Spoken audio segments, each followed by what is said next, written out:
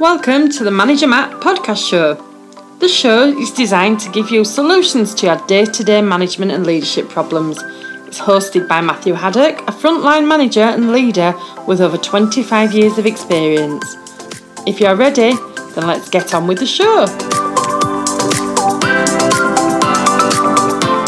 Welcome to the Manager Matt podcast show, a weekly show designed for you as a leader and manager to get the results you've always wanted.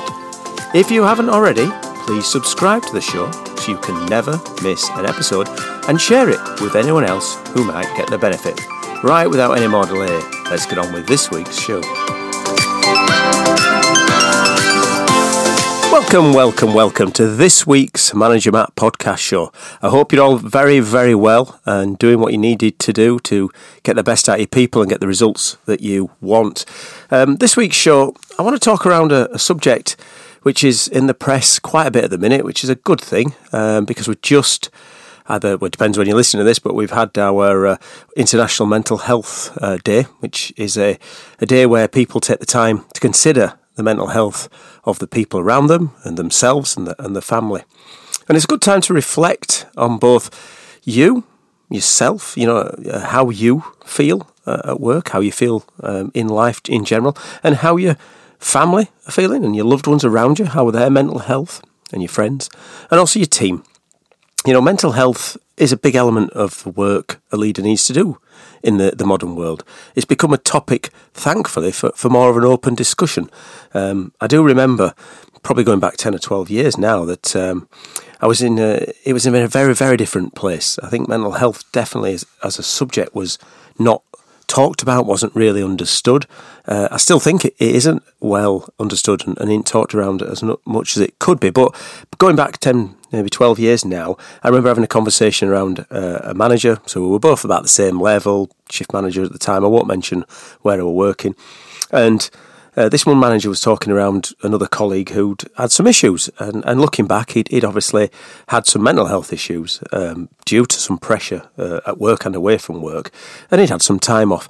And the other manager I was talking to basically said that in his view of the world and in the corporate world that he was living in, that was the end of that guy's career. I mean, that's shocking, isn't it, when you think about it now?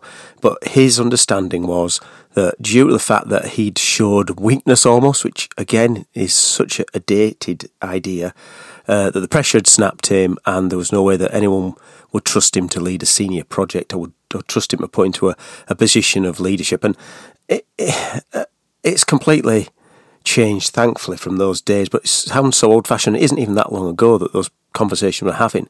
And I think that's still a legacy today when you talk around the impact of mental health and you talk around people and the people that you lead, the managers and especially men, because I'm going to get onto the topic of men and their mental health. But if they're seen as a weakness to have a mental health issue or even asking for some support around an issue, then obviously you can see why people aren't as open to coming forward and saying it, because why would they? If they think it's going to be career ending, that the whole way of working, the way that they're being brought to a job would be finishing due to that. It sounds nonsense, but that's what people thought, and I think that's still around in some ways. And the impact of mental health, the issue, it's massive on a leader because it's around the people.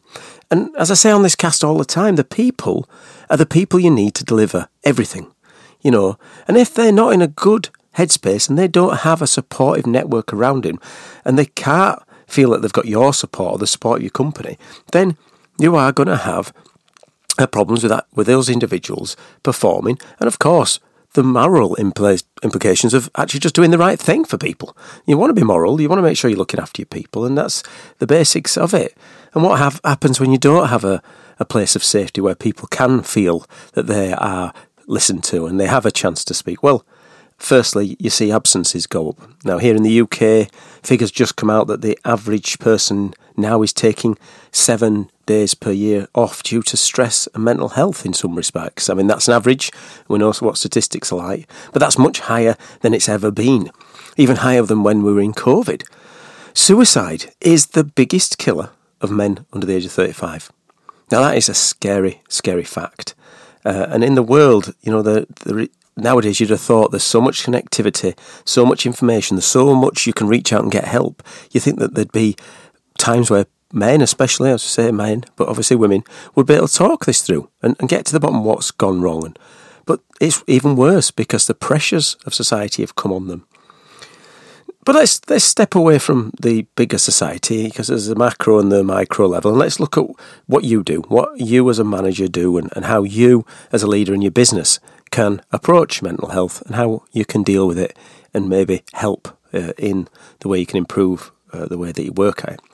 First thing is, they always say look after yourself first, and that's not being selfish at all. That's just being making sure that if you are right in yourself, then you can help others.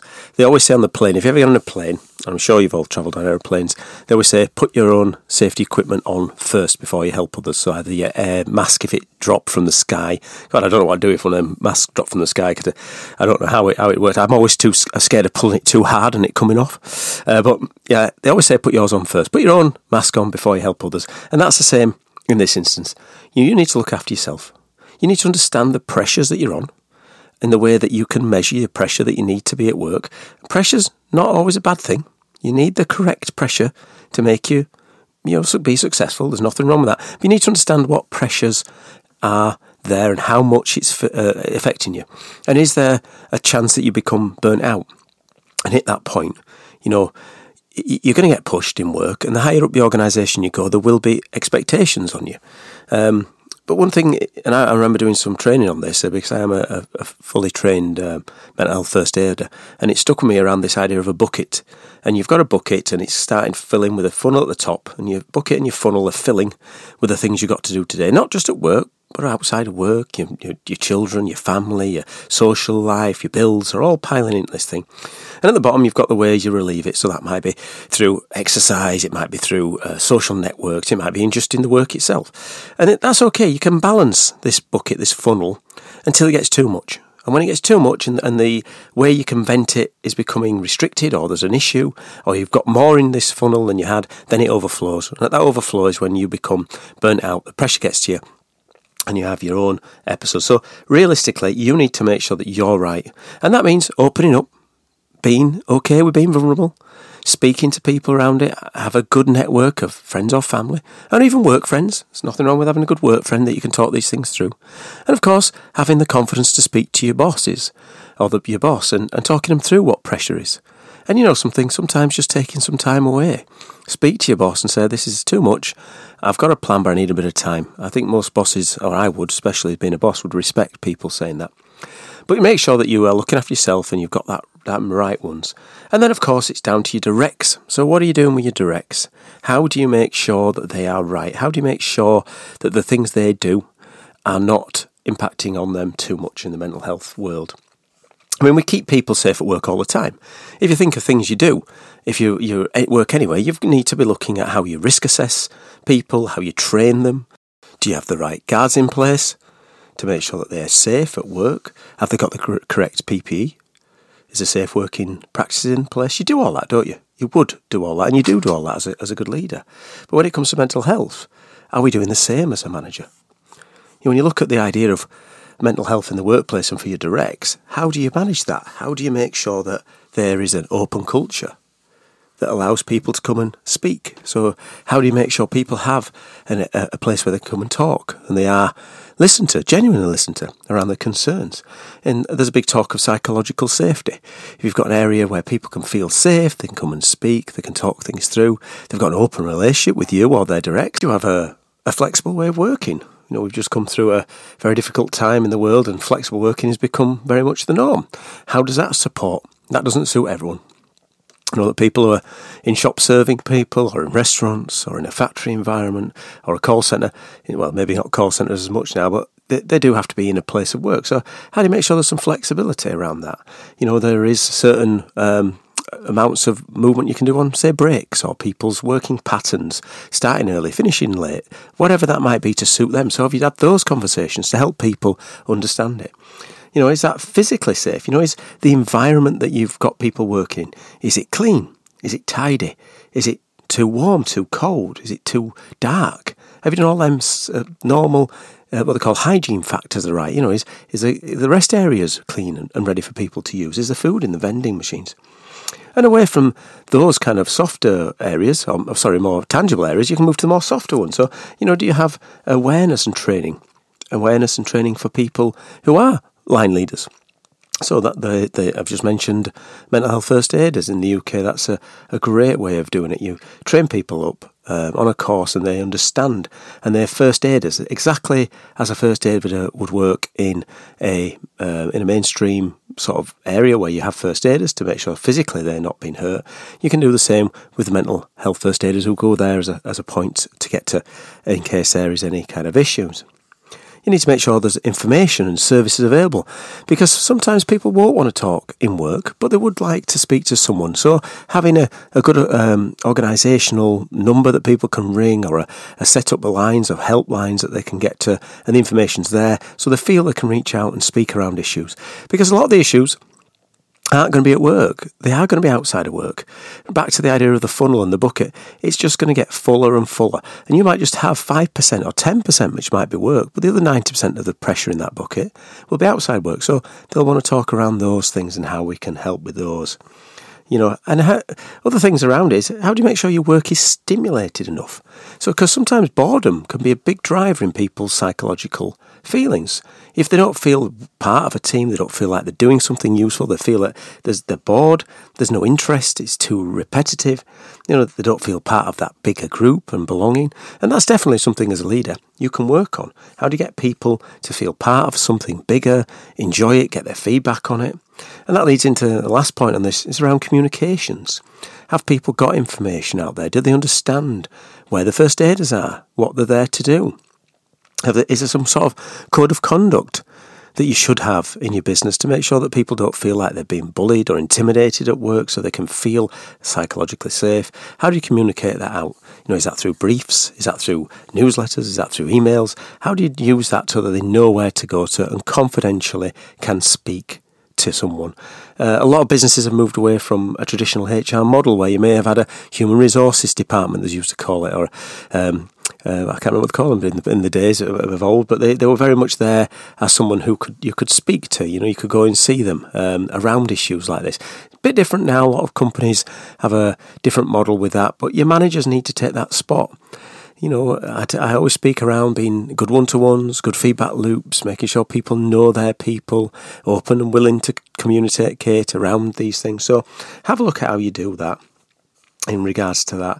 And of course, you've got to think to yourself now, I've got some real responsibilities, as in health and safety, where most managers and leaders have got very much accountability for things. You've got to start thinking, what as a manager can I do? You've got to be looking at the issues. What are the issues that are going to really affect the people around you? And have you used a risk assessment? Are you putting people in areas where it is a stressful environment, that you've put too much pressure on them?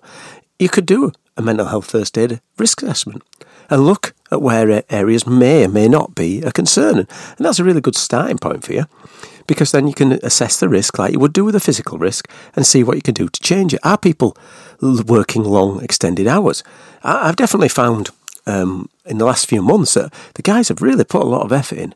And numbers of times I've gone up to them and said, you need to get yourself home a little bit earlier today. I've noticed you've done early starts and late finishes, you've been on calls, you've been really engaged, and that's great, and I want you to be engaged and I want you to be successful, but actually I'm concerned, and I think you should have some time off. Why don't you take some time off? Or on the reverse, I've had people in my team come and saying, I've had such a tough week, Matt, I'm thinking of having a Friday afternoon off. I really just want to go whack some golf balls round. I'm like, go for it. You just go for it. Thank you for having an honest conversation with. Thank you for opening up. And you go enjoy that time, because I know they've put the effort in. I know they've put more than their hours in, and giving that little bit back. And of course, if you've got a risk assessment, you've seen some risks, then put a plan in place to try to fix those risks, reduce those risks. Educate, train, and promote the idea that mental health isn't an issue in regard to promotion, in regard to anything in that business. Like I said earlier, the days have gone when it ends careers. These are things that are affecting people all the time, are things that can be dealt with if they're hit in the right way and treated in the right way. I mean, if someone's got a flu or cold or COVID. We wouldn't think that were it for an end of career, but for some reason there's still a bit of stigma about mental health. And we do need to get people to be educated, train your teams to spot it, and then promote the fact that it's a good thing to do. And of course, plan the reduction of those risks you mentioned earlier. Is it around exposure time? Is it around personal strengths? Have your people got the right jobs? If you've got someone who's constantly under stress and feels like they're at breaking point constantly, are they in the right role? Realistically, are they something they should be somewhere else? Have their personal strengths and personal ideals not fit to the job they're in? And you can get that. People almost burn themselves out because they think they have to keep going against that wall. And sometimes you've got to stand away and go, this is really not for me. This is not the job. You've got to be open about that and help that person find the right role for them. And sometimes that might not be in your business. But isn't that better than someone having mental health issues in the future? I'll leave that question open for you to think about. And then, as with HSE, and so health and safety, we have KPIs. So why not mental health KPIs? How do we measure our engagement? How do we measure how much we've done to help people? How do we measure that in tangible ways, but also in the intangible? How often do we get those conversations that with people going to ask them? And of course, away from work, how often do you speak to your friends and families and just ask them how they are? Have you ever reached out and gone, how are you? Are you in a good place? What's happening in your world? Because that's also another way of getting people to open up. And really, if there is an issue, hopefully they'll come and speak to you. And I've spoke about mental health first aiders, those first line of defence, if you like, against that. You can use external support through occupational health, which is the numbers I've spoke about. But of course, you've got to think of that mental health matters. Not morally and ethically, it's the right thing to do. But it's also good for your business because it delivers the results you need, because people feel better, they feel more engaged, they obviously feel well. You can't reduce it all. There is challenges in our world and challenges within people that means that you can't fix everything, but you need to help those people, because by doing that, you're going to reduce the amount of time they're away from work, you're going to reduce the fact that they don't enjoy the work, that they're actually being productive, you increase productivity, you're going to reduce the cost of sickness, you're going to have a more productive workforce, you're going to have a happier workforce, they'll more feel wanted, they'll engage more in the future. So, as we come to the end of this, I think there's a few things you need to take away. Firstly, how are you yourself? No, genuinely, how are you yourself? Have you asked yourself that question? And if you're not right, and you know that you're not right, and there's things that are bothering you, how are you going to get support? Because that's the first thing. And then how are your team? Have you done those basic risk assessments around, is it a right place for them? Have you done that idea of physically, is it a good place? Have you got an open culture to discuss things? Have you trained people to look for the signs? And have you communicated to people how and when they can get help? And of course, as every time I do this podcast, genuinely, especially on this subject, if you've heard something and you really need to get some help or get some support, or you do, then please reach out. Either to myself, I'd be really happy to help people, but also to anybody else around them. Have you asked for some support? Because the last thing I want you to do is listen to this and not do anything. And of course, to end the show, as I always do, I'd love to hear some feedback on the show and others. So if you do feel like giving me some feedback, as it's a gift, then please email to managermattpodcast@gmail.com. I really would love to engage on new and old topics around management, leadership and life in general. Well, that's it for Manager Matt this week. Thanks for listening and goodbye. Thank you so much for listening to this Manager Matt podcast. We hope you found it interesting, helpful and actionable. One last thing, please leave a quick review on iTunes or with your podcast provider, as it helps to spread the word of Manager Matt. If you haven't already done so, please subscribe to the podcast, and if you did like anything in particular, send an email to managermattpodcast@gmail.com or visit managermatt.co.uk for more content. Feedback is a gift, so let's keep giving. See you next week.